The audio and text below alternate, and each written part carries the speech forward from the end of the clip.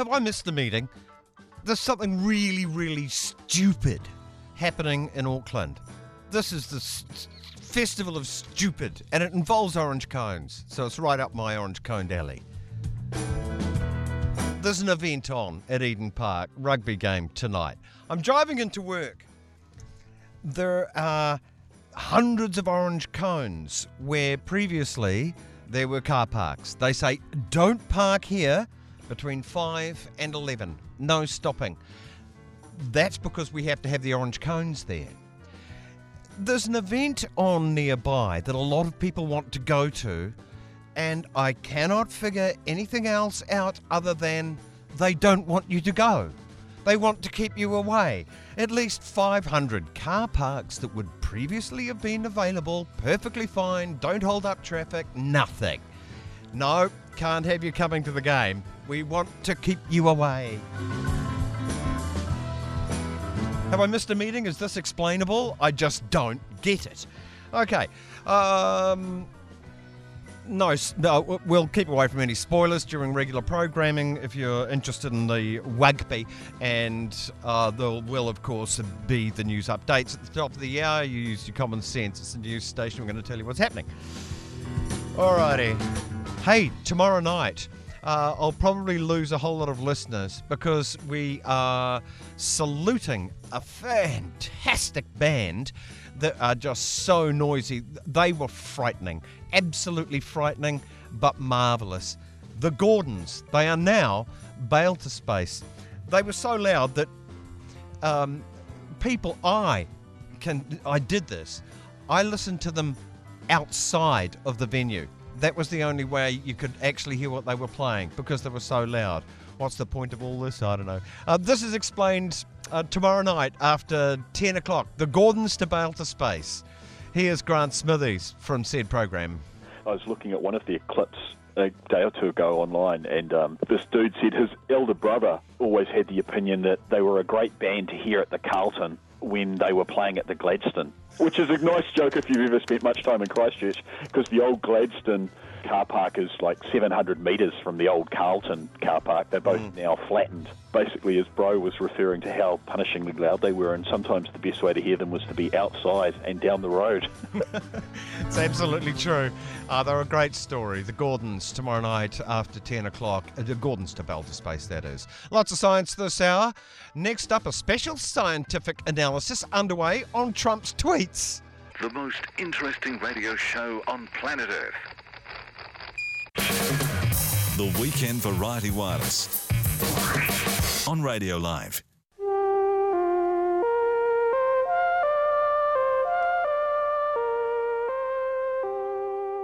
Rather a different science report today because this came across the desk, a little seminar that was held this week out of the Massey University Albany campus. Donald Trump's candidacy and presidency has been called disruptive and unprecedented. Part of his unique approach has been his communication style with extensive use of Twitter, aggressive insults and often muddled syntax that enables multiple interpretations. Partisan rancor in the USA has been growing for some time. This presentation is of a research project in progress. It presents an analysis of Trump's communication from multiple perspectives and explores, here's the hopeful bit, the possibility of dialogue between polarised groups. And this is a seminar from Professor Ted Zorn. Ted, thanks for being with us today. My pleasure, Graham. Ted, what science discipline does this sort of research fall under? Communication studies. So I'm a professor of organizational communication at Massey. While political communication isn't my usual area of expertise, it's more business communication. This is an area that I've been very interested in, as you can tell from my accent, as an American. And as an avid follower, my wife would probably say obsessive follower of U.S. politics. But it's communication studies. You know, I'm interested in the communication process and communication style and those sorts of things. Are you suffering, honestly, from post-Trump stress disorder? Yeah, I call it Trump derangement syndrome. Yeah, it's pretty severe. Okay. Well, it does seem like rich pickings because we haven't seen this sort of communication from a president before, the style anyway. So what is your research project? We understand that this is still in progress, so tell us what is in progress. I made the joke about the trunk derangement syndrome. I think that there's probably some truth to it, but I have a real concern about polarization. The basic focus of this study is that polarization has increased dramatically in the past 20 years in the U.S., and I think it's a very dangerously high level. But one of the things that polarization is characterized by is a deterioration of empathy. That is, that if you and I are at the opposite extremes, it's very difficult for me to empathize with you, to see you as a reasonable person who just happens to have different views. Yeah. So the question that motivated me for this research is, how can that be restored? So what I'm trying to do is an analysis that tries to understand alternative perspectives on, in this case, Trump's communication, and look at the possibility of dialogue between people who disagree, who come from those polar opposite perspectives. Yeah, it does seem as though it is becoming more and more intractable that one side will not, shall not, cannot empathize with the other. Yeah. That is the real dangerous thing, isn't it? It is. It's not just perception. The Pew Charitable Trust does a lot of research on this and other issues in the U.S. If you look at the research that they've done on people who are engaged in politics, how people identify with political positions, you see a dramatic difference in the last 20 years in terms of the sort of median position for Democrats would be center-left, and 20 years ago, median position for Republicans would be center-right. And now those medians have just moved way apart and so you have a cluster on the left and another cluster on the right and a much smaller group in the middle, just the opposite of what you saw 20 years ago. I suppose a home run question might be for one on either side of this. What do you want? Let's just say, for this case, someone that's in Antifa protesting against people they say are Nazis. Yeah. I would just ask, what do you want? And the answer is, in order to get there, sometimes you think this could be nothing but civil war. Yeah. Yeah, well, it certainly looks that. I think that's you get that sort of extreme on the left with the Antifa and the extreme on the right with the white supremacists and neo-Nazis. Yeah. Yes, and I think so. There is a certain group of people who are looking for a fight and see conflict, that sort of armed conflict, as the only solution. And that's what's so dangerous about polarization. I mean, a democratic process depends on people believing that while we may disagree, that there are reasonable people who are on the other side who just happen to have a different set of solutions, different set of beliefs. But if we're polarized and you lack that empathy, what happens is we demonize each other, right? I see you as either evil or insane or lacking intelligence, and therefore there's very little hope for reaching any kind of a solution or, accepting a solution, even if it's not the one that I would have supported. From one of Bill Maher's shows, where Chris Matthews, a very famous CNN anchor, let's see each other's point of views. Here he is. I think another part of it is, when you piss on somebody for about 50 years, they get the message. And referring to the white working class as deplorables, and Obama, my hero, saying things like they cling to their guns and their religion. Condescension works. And when you hear there's a party on, but you haven't been invited to it for about 50 years, you get the message you're not wanted. We can disagree, but I think it's a powerful fact that they said, okay, we've got the minorities on our side, we've got the rich people on our side, the sophisticated Hollywood people in our crowd. Hillary so why don't we want to ignore the rest of them? Hillary was referring to the racism as being deplorable. You can pick a point. And it was one of those moments, though, that she finally just said what was in her mind. Maybe in her mind. And it was great to say it. Well, we never quote the second half of her sentence, which I think was the wrong part. She called them deplorables, and she said they were irredeemable. That part isn't true. No, you can never have the attitude that people are irredeemable. I agree. That's where the disconnect happened. There's a reason why all those white working class people voted for a bad candidate. Don't dump on them. Love them a little, because that's how you might get them back. But you're not going to get them back by dumping on them more. And that was along with Michael Moore, who's obviously way far left of Chris Matthews. But I thought that was an interesting, nice bit of empathy. Stop pissing on people. Well, that's right. And there's one of the things that really impressed me, which sort of makes the same argument as Chris Matthews did, there's a wonderful book by a sociologist named Arlie Hochschild called Strangers in Their Own Land, she started doing the research, sort of living in Louisiana before the Trump phenomenon really started to come into play, but it overlapped with that. In other words, towards the end of her stay there, she sort of came to this very similar conclusion to Chris Matthews, is that there are a group of people, working class, white Christians is mainly the group that she was looking at. They felt like they'd worked hard, played by the rules, that worked to get ahead, but they weren't getting ahead.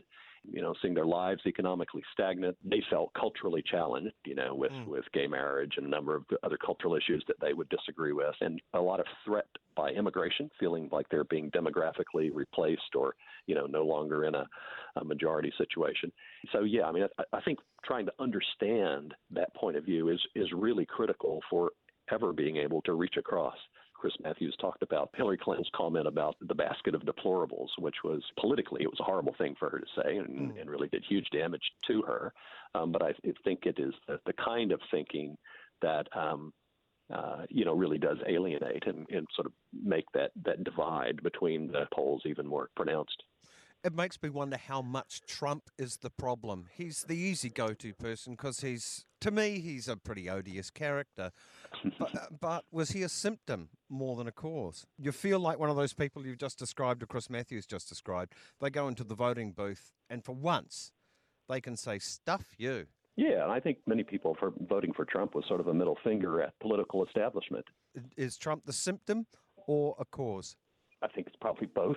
Many people would have said that Trump is sort of one in a line of anti-establishment, in many ways sort of non-rational. I don't mean irrational, but focusing on really emotional appeals, like Sarah Palin, for example, and to some degree, and to a lesser degree, George W. Bush. Yeah. He's not completely out of the blue, right? This comes in the context of this polarization happening over a long period of time. It was huge polarization after the Iraq War started with George W. Bush, and there was even greater polarization in Obama's era. And now, as I said, I think it's reached sort of a fever pitch in the Trump era. But it's not something that just happened in a vacuum. It happened as a result of a whole set of social dynamics over a long period of time. I actually take my hat off to Barack Obama. I think it was the day or two after the election of Trump. He was very calm. No. Don't boo, don't yell. In 10 days, the world will witness a hallmark of our democracy. No. The peaceful transfer of power from one freely elected president to the next.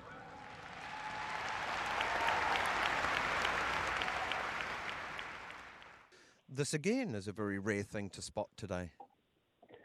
Yeah, it is. I think many people who were and still are very sort of anti-Trump were hoping that sort of presidential trying to bring people together is something that he would take on. And it's been sort of war with the media and with others from day one, with the protest, immediately after his election. And now, the study, you're going to get into the communication language of Trump. He's fresh in as much as he can bypass the traditional media and probably engage many more people just by using Twitter. Is this a symptom of Twitter being there or Trump being there? Probably both. I think he not only distrusts the media, he finds it to his political advantage to put the media as one of the enemies of the state, as he has said, the enemy of the people. Twitter's not the only way that he's going around the media. His rallies are the other way, right? He's sort of still in campaign mode, going around the country doing these rallies, which is again unprecedented. So, while Obama used Twitter, it was a much more measured, and I'm sure everything that he put out was vetted by his communication manager. Whereas, Trump, in fact, the analysis that I've seen is that you can actually pick out the tweets that Trump himself puts out versus the ones from his staff. He actually uses a different phone, and he uses an Android, and the staff uses an iPhone, so that you can actually pick out the different tweets that he puts out. So, he's going around the media in large part because he doesn't trust the media, and also because it's politically convenient for him to put the media up as the bogeyman, as putting out the fake news and the other things that he says. Do you think he has any reason to distrust them? Sure. He has been at war with the media. Was it their fault? Is it his fault? Is it a bad combination? It's very difficult, I think, from the day after his inauguration when his communication director comes out and says, we had the largest crowd, period, and which is an easily disprovable lie and one of many easily disprovable lies that have come on. And yet to blame the media for challenging that easily disprovable lie. Yeah. I put a lot of the blame on Trump and the administration, but does he have reason to distrust the media? Yes, because at this point there is a war between the media and Trump. That crowd thing, that really felt like trying to argue with a 7-year-old. Yeah. I didn't really know what diff it would make. Okay, off you go. Yeah. Being big and being the best is very important to Mr. Trump. Is anyone surprised, though? Because we know where he comes from. He's a very wealthy reality TV star with some history in fake wrestling. We knew what we were getting when he stepped up, and which is why so many people thought, well, it's just not possible. When he put his hat in the ring for the Republican primaries, most people at that point said, well, he'll never get through that. And then when he got through that, well, he'll never beat Hillary Clinton. And, here we are at the end. Okay. As a communication scientist, what do you make of the way he communicates? His syntax is alluded to in the blurb. There are a number of, I think, really interesting features about his communication. So I would say, first of all, it's a very grandiose style. There is a lot of boastfulness in his communication. It's a very informal style. If you compare it, Obama could be relaxed. George W. Bush could be relaxed in their communication. But when I say that Trump's style is informal, it is very improvisational. He will go off on a tangent in some cases that don't seem to have anything to do with where the sentence started or where his thought started. You've heard the Sam Harris quote. I thought it was quite prescient, actually. A nice little description. It is a nice description. When I hear Trump speak, I hear someone very often getting prompted by his own misstatements to complete a thought in a way that he clearly didn't intend to, which is to say that the thing he's now saying doesn't reflect anything he believed or even thought about before. But he's saying it now because the last phrase he spoke just launched him there. Right? It's as though he's speaking in verse, and he's forced again and again to complete the rhyme. It's like he says, there was once a man from Nantucket, and he's got to finish the thought. Right? So he says, who always carried a bucket. But he didn't know he was going to say bucket. And now he's stuck with it. And now he'll go to the mat defending bucket.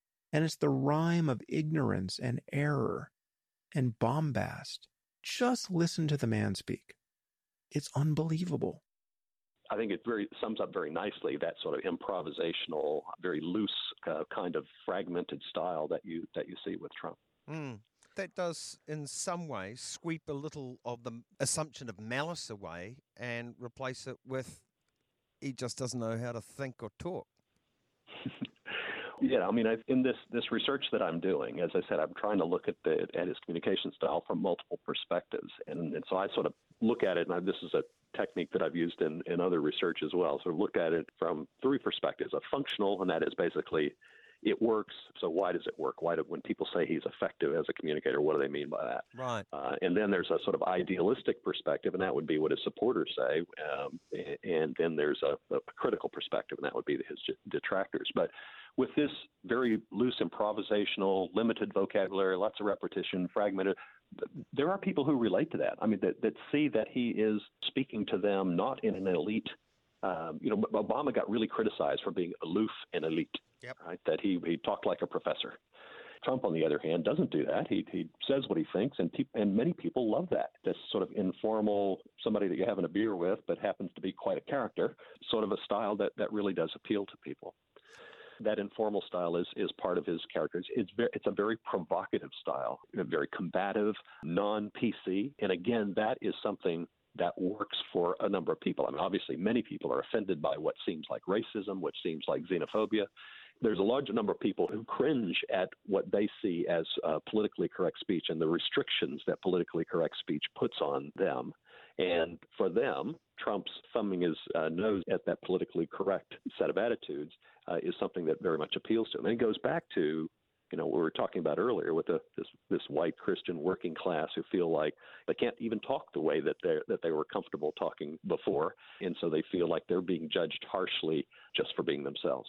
another quality of Trump's communication, that it is highly ambiguous. And this comes from it being informal, from limited vocabulary and repetitious, and you're often not quite sure what he says. I mean, one of the things that I've often thought in terms of, all these questions about whether Trump is putting himself in legal jeopardy by some of the things he says, well, that may be true, but because he is often so ambiguous about what he says, it's not quite clear. You can often take what he says in multiple ways because of that lack of clarity.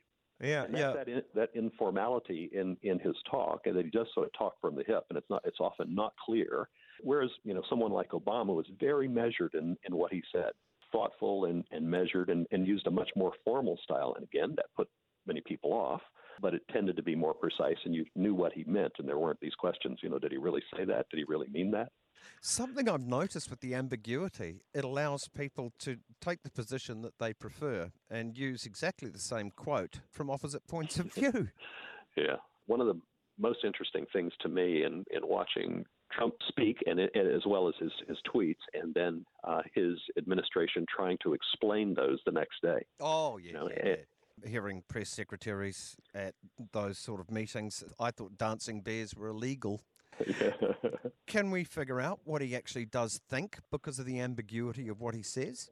I think the way you figure that out is through the patterns. While there's always room for interpretation, but I think what you see are repeated patterns, and that's where the clarity starts to come through. All right. You do talk about the possibility of improving the possibilities for dialogue. Yeah. Again, comes from some of the research that I've done in the past on dialogue. And we use that term dialogue in lots of different ways. We use it in everyday talk to mean two-way communication, right? That lets you and I have a dialogue about this.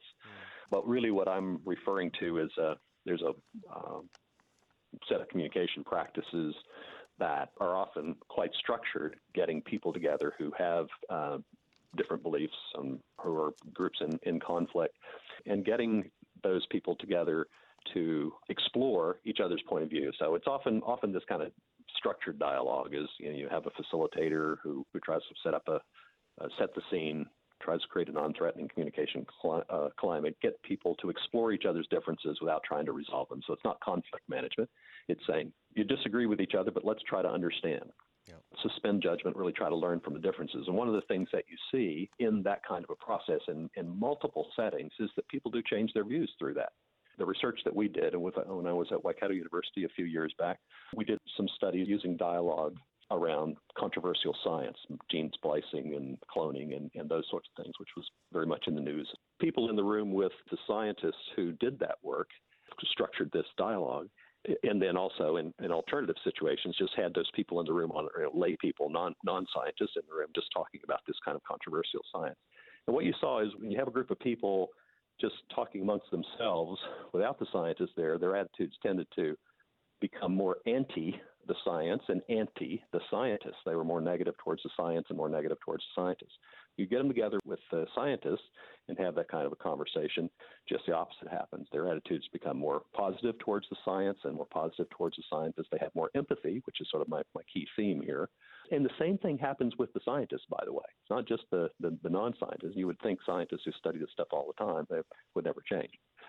That's the sort of thing that I'm thinking about here with the polarization, is that polarization results in a deterioration or a disabling of empathy and dialogue, and this kind of multiple perspectives analysis that I'm doing is an attempt to enable empathy, to enable people to see that there are others who have a different point of view. And it doesn't mean that they're evil, crazy, or unintelligent. It's just that from their own perspective, they hold a different set of views. Now, what I've just talked about is a very formal process, but it does happen spontaneously as well. There's a wonderful clip that you could find, a video clip. You Google Black Lives Matter speaks at Trump rally in September last year, about a year ago. Mm-hmm. There were a group of Black Lives Matter protesters at a Trump rally. They went there to protest, so they're chanting, they're shouting, and then they're getting shouted back at. And this amazing thing happens is that at first the guy who's running the rally at the front is saying, don't pay any attention to those people, basically ignoring them. And then he invites them up on stage, and they come up on stage, and the leader of that Black Lives Matter group says, "Okay, I've got 2 minutes to talk with you." These are all Trump supporters out in the audience.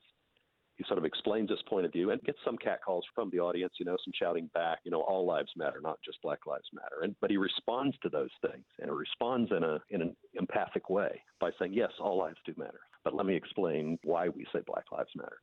What you see in that is that I'm sure there's still lots of negativity among some people, but there's a real coming together, a moment where people who are very different from each other. They had the bikers for Trump and the Black Lives Matter guys standing there, and the Black Lives Matter leader was holding the child of the bikers for Trump, and they were taking pictures together and that sort of thing. So it is possible for that spontaneous dialogue to happen. But what I'm interested in is, can we structure processes in which get people who are polarized into a communication process where they can start to see each other as humans who have different points of view, and not just as these crazy, unintelligent people on the other side who couldn't possibly be somebody that we could work with. I hope you understand it when I say I hope it doesn't depend on it, because America does need to heal a bit. Although I watched a documentary about 1968 America this week, and it's a long way from that, isn't it? Yeah, I'm old enough to remember 1968, and we tend to think things are horrible now, but God, I remember as a kid just being scared in 1968, assassinations of Robert Kennedy and Martin Luther King, and the riots that were happening and so on. So Vietnam, the Cold War, the threat of it. Exactly. As I said, I do have a bit of the Trump derangement syndrome, but also as someone who cares about the political process and trying to create a place where democracy can work, I think this sort of, looking for ways to close that polarization gap is quite important. Good for you, Professor Ted Zorn, Albany Massey Campus. Thank you. Thank you. You're tuned in to the Weekend Variety Wireless. Astronomy Today with Dr. Grant Christie. Grant Christie, how's your astronomy been?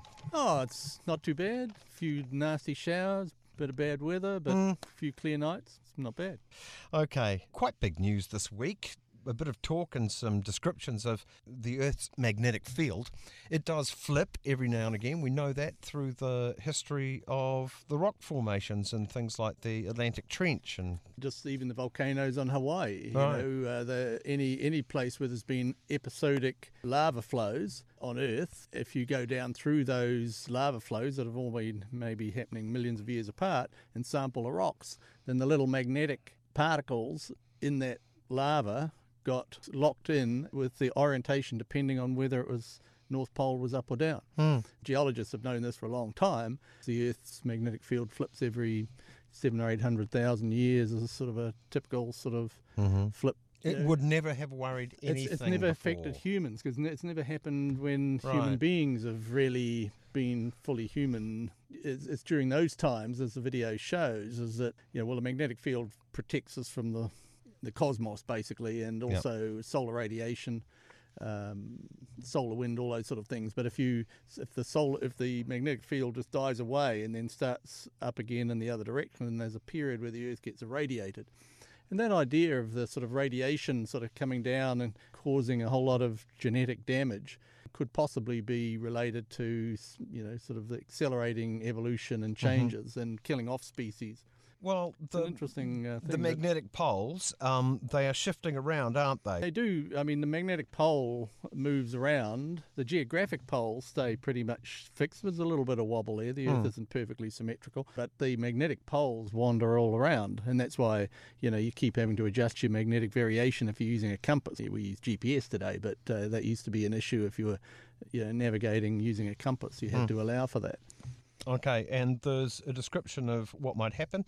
On the Weekend Variety Wireless webpage, there's a link to this, and there are some weird things regarding our magnetic poles as well, like there's that South Atlantic anomaly where there's a lump of weird magnetism. And that's right. Is this all part of because we're going to be shifting Well, the poles? interior of the Earth is still a mystery, and they're theorising. That's what the video's showing. They're theorising what the interior could be like and what could happen. Basically, there's no way of predicting it. It's the process of the magnetic flip occurring is basically a chaotic process, and it can't really be predicted in advance. And there's a lot of sort of similar things that occur in physics that are like that as well. So it's not going to flip at 6:29 on a certain day? Yeah, I'm not quite sure the actual... I don't know if they actually really know. I mean, it does occur fairly quickly because they don't get many layers and rocks where the magnetic field is not there at all. In other words, all the little magnetic particles in that rock layer would be just chaotically all over the place because it couldn't tell which way was up. But they're usually up one way or the other. But it was interesting in the thing. I didn't realise too that there could be sort of multiple magnets effectively embedded in the interior of the Earth. And it's the magnetic field's generated by a dynamo. So you've got a nickel iron core spinning around at a different speed to the magma or the sort of basically the outer part of the Earth. So they have two different speeds, and it's the ratio of those speeds that determine how chaotic it's going to be. It's basically a process of chaos. Are we all going to go to hell in a handbasket? Are there conspiracy theorists out there that's... Well, we've never seen it happen. We know what happens if you don't have a magnetic field. Mars effectively doesn't have a magnetic field, and of course the solar wind stripped away its atmosphere. So if the Earth didn't have a magnetic field for a long period of time, its atmosphere would be stripped away and we'd be bombarded with a lot of cosmic radiation as well on the surface of the Earth. It would be sort of, if somebody could switch off the magnetic field, we would have life on Earth would gradually get very damaged. So the question really is how long it's going to be in a state of flux when we get more radiation and bad things coming our way, not deflected. Yeah, I mean, I have to emphasise for everyone listening that we're talking about timescales of certainly in the orders of thousands of years. It's not probably going to happen next year. I mean, nobody's got any way of predicting it. And how long it would take to flip over, I don't think anyone really has any particular idea about that either. We just simply know it's happened many, many times in the history of the Earth. So it's going to happen again. And it will happen again. All right. Now, known asteroids in the solar system. You can have a look at this as well from the web page. I suppose this does raise the question, how many do we think we're missing out? But you don't know what you don't know. That's the thing. But they're still finding, according to the stats, near-Earth asteroids is 18,000 currently known as of the start of this year. There'll be a little bit more than that. And they're finding them at the rate of about 40 a week. So these are near-Earth asteroids. These are ones that come into the Earth's vicinity. They're not all potentially hazardous. Some of those we know would never hit the Earth from their orbits, but there's another sort of group known as the potentially hazardous ones, which are ones that can potentially at some time intersect the Earth. And so that's basically NASA's mission, is to try to identify all these potentially dangerous ones, and we can decide what to do about them in the future. I mean, there's lots of ideas, and everything above about 1 kilometre is known already, and now they're trying to push it down so we know everything bigger than 100 metres is known. They haven't reached that point yet, but they're getting towards that. 100 metres would kick up some dirt. That would be a major impact, absolutely. I mean, it's but, you know, it's not like the one that killed the dinosaurs was about 10 kilometres. That's sort of an order of magnitude bigger. Yeah, Two orders of magnitude bigger. Like a Mount Everest hitting the Earth. All right, now, ice confirmed on the moon's poles. Some people are rather excited about this, and I heard some things on various news bulletins that sounded like they came from 1972. This may supply moon bases with all sorts of things. Well, that's right. Does it make any diff? We thought it was there.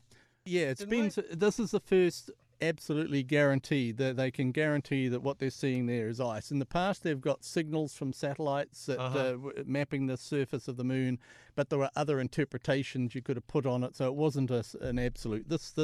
They, according to the paper that's been published in a major journal, is that they definitively know what's there. It's in the top few millimetres of the soil. The icy material occurs in craters that near the poles, and because they're sort of side onto the sun, the sunlight never hits the bottom of those craters. So as soon as if the sun did shine on the bottoms, of course it would evaporate away, which is what's happened on the rest of the moon. The moon once did have sort of every time a comet ran into the moon, it delivered a huge pile of ice onto the moon, but of course then the sun simply evaporated it off and it went off into space. But when these comets have hit basically the polar regions, then the ice has basically been protected because it's in shadow permanently.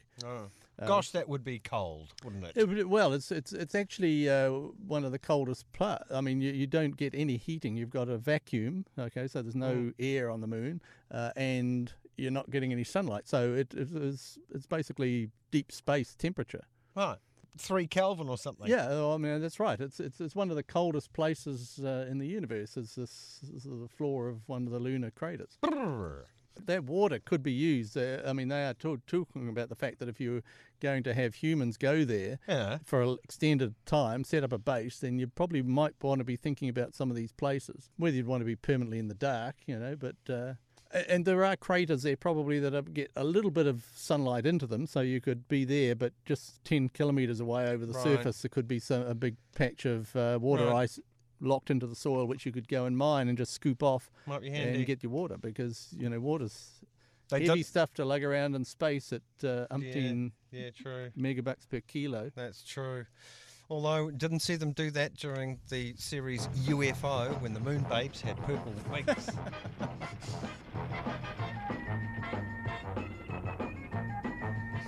That was a great base. Take me there at once.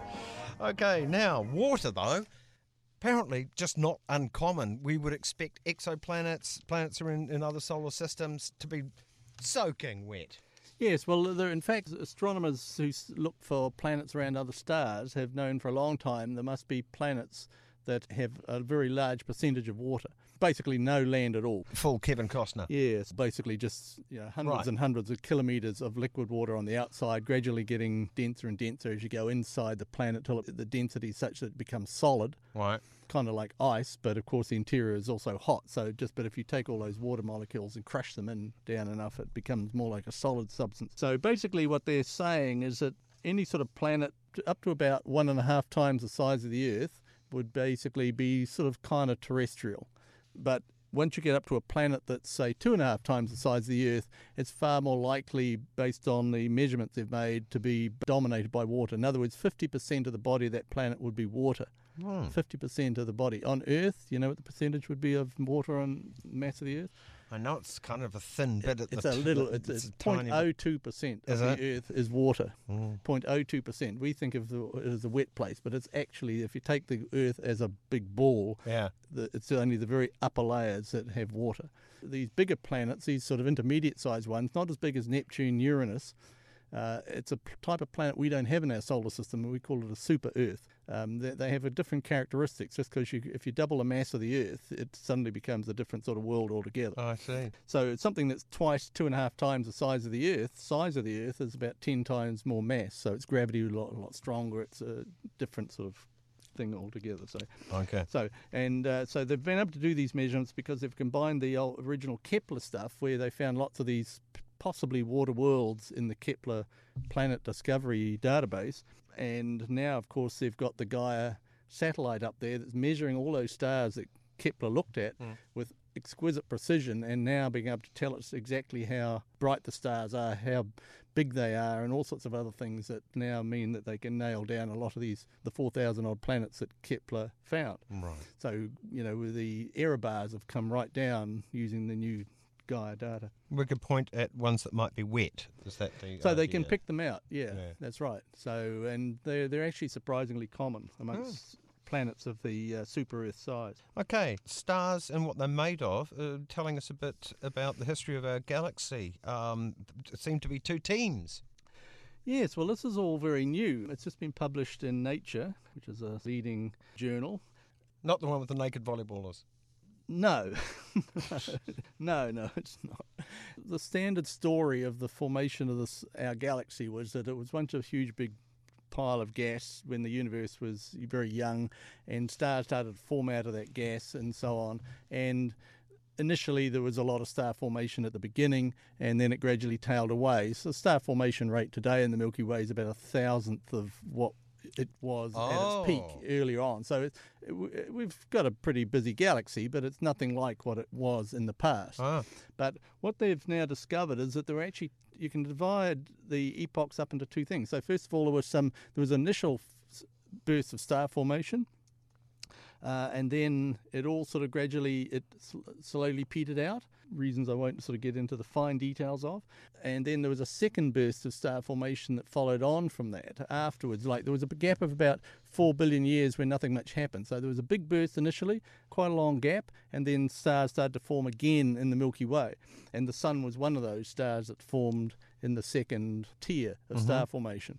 And they see the same pattern, interestingly, in our neighbouring galaxy, Andromeda, which is a similar-sized galaxy, a little bit bigger than the Milky Way, but the same sort of process. And they see the same division into two different populations of stars, whether they formed early or whether they formed later. And the astronomers can tell the age of stars by the sort of atoms that are in its atmosphere. When the universe first started to form, the only atoms they had were helium and hydrogen. Right. And it wasn't until supernovas started to occur, within maybe a few million years of that, exploding, they made all the other heavier elements and spread them out around the galaxy. But there's other elements that are only made much later by a different type of supernova, but astronomers can measure the number of these atoms in these gas clouds effectively and tell you what process formed them. And so it's actually quite an interesting new take on formation and evolution of galaxies. Okay. And there's a lot of fine detail that we haven't got time to go into, but I mean, basically it seems like an extremely interesting new take on the evolution of bigger galaxies. Finally, will we hear from Opportunity soon? The two little rovers that did so well, Spirit the Struggler and Opportunity, the little machine that could, has been there for so long. Yeah, that's right. It's when did it land? 2004 or something like that. 14-year-old. Yeah, so it's been there a while, 60 times longer than its design time. It's hibernating at the moment. Yeah, well, there was this huge dust cloud that's still going on, a dust storm covering all of Mars. It's slowly thinning out now and seems to be running out of steam. But during that time, the sky was so darkened by dust that Opportunity couldn't charge its batteries, which are solar panels. And the panels would have been dusty as well. That's right, and so it just hunkers down and goes to sleep. But there's a number of things. It generates a low power fault, so it then just goes into hibernation. And of course, if it stays in hibernation too long, then its clock loses any sense of time. Oh. So it doesn't know what date it is, and it doesn't know what the time is, so it doesn't know to be ready to receive signals from Earth. And even if it did know that, if its battery's been off for a long enough time, then it develops what's called an up-loss fault, which means it doesn't know how to talk to Earth. I know how they feel at NASA, because I get my car back from the garage, and just all the radio stations that are programmed, I've just forgotten them. It's just to turn the radio on, and it just goes hiss. Yeah, that's right. For God's sake. Same thing's happening to Opportunity. And they're still sending signals every day. They know where it is on Mars, so they're watching for any sort of sign of a little beep from it, and they're pinging it all the time to see if it can respond. And they're hoping within, maybe a matter of weeks they might actually get a reply. If then there's a long process to bring it back up. Basically, if it's lost its idea of time, for example, then part of the software on board, it sort of looks at when it's night and day and says, okay, the sun's up now and now it's dark, and it can figure out roughly a clock based on simple things like that, so it has some idea. But anyway, the engineers can bring it back up if the battery's okay. If the battery's been discharged for too long, then of course, like your car battery, it won't ever be able to hold as much charge as it used to, and it might not survive the next winter, even if they could get it up. So there's a whole lot of questions, but a whole lot of people are sort of rooting for Opportunity to keep going. Or wouldn't it be amazing if it just said hello? I suppose, fingers crossed, and such a lot invested in that. It would be like a person. Well, it's cost millions and millions, hundreds of millions more than it ever is expected to, though. Because supposed to work. Basically, and once the public sort of attached emotionally to these two little rovers, then the federal government couldn't really pull the plug on the funding, because it would be like killing one of their rovers. Yeah. So, right, here on the news, we're going to shoot a dog. That's right. We're going to shoot your dog. Have you got the gun? We'll put this live to air. Probably there's some accountants in the back room just hoping that the thing just shuts the hell up and doesn't ping the Earth again. And think about it, 14 years ago, batteries were rubbish compared to what they are now. I know. Hey, and I just wonder how... That's a pretty good battery for 14 years ago. Yeah, well, the next rover's halfway to Mars at the moment. That's a new one that's on its way to Mars, and they're going to land it on the surface, hopefully successfully, and it's got a lot more capabilities than Curiosity, so that's going to be a fascinating time. So Curiosity. Later this year, we'll be able to watch the landing of that on Mars. That'll be groovy. And Curiosity, of course, doesn't need the sunlight. It's got radioactive stuff on it. That's right, yeah. It can't trundle its way towards Opportunity and give palliative care in its last days, can Giving it a few bangs on the chest. Bang into it and shake some dust off. Oi! You awake? Well, apparently, strong winds can come up and locally, and they can actually blow dust off. But apparently, the engineers say getting dust off it isn't a serious issue. That's not the issue. They've just got to get it functioning and talking. Right. It happens to be in this deep mothering crater, Victoria or something, isn't it? Yeah, that's right. Okay. All right, Grant, fabulous, fascinating stuff, as always. Good seeing, and I'll see you next week. Okay, thanks, Graham. Curiosity not only killed the cat, it spawned a whole radio show. Graham Hill's Weekend Variety Wireless on Radio Live. Just a reminder, there are some helpful and enlightening video links associated with the astronomy piece today with Grant Christie. Have a look at how many asteroids are out there, and then Donna Hardhat. Okay, new sport and weather coming up very, very shortly, and we'll keep stum just about, ongoing rugby results if you're interested in that. We're not going to ruin your evening if you're recording it. Okay, but top of the hour, that's all very, very different.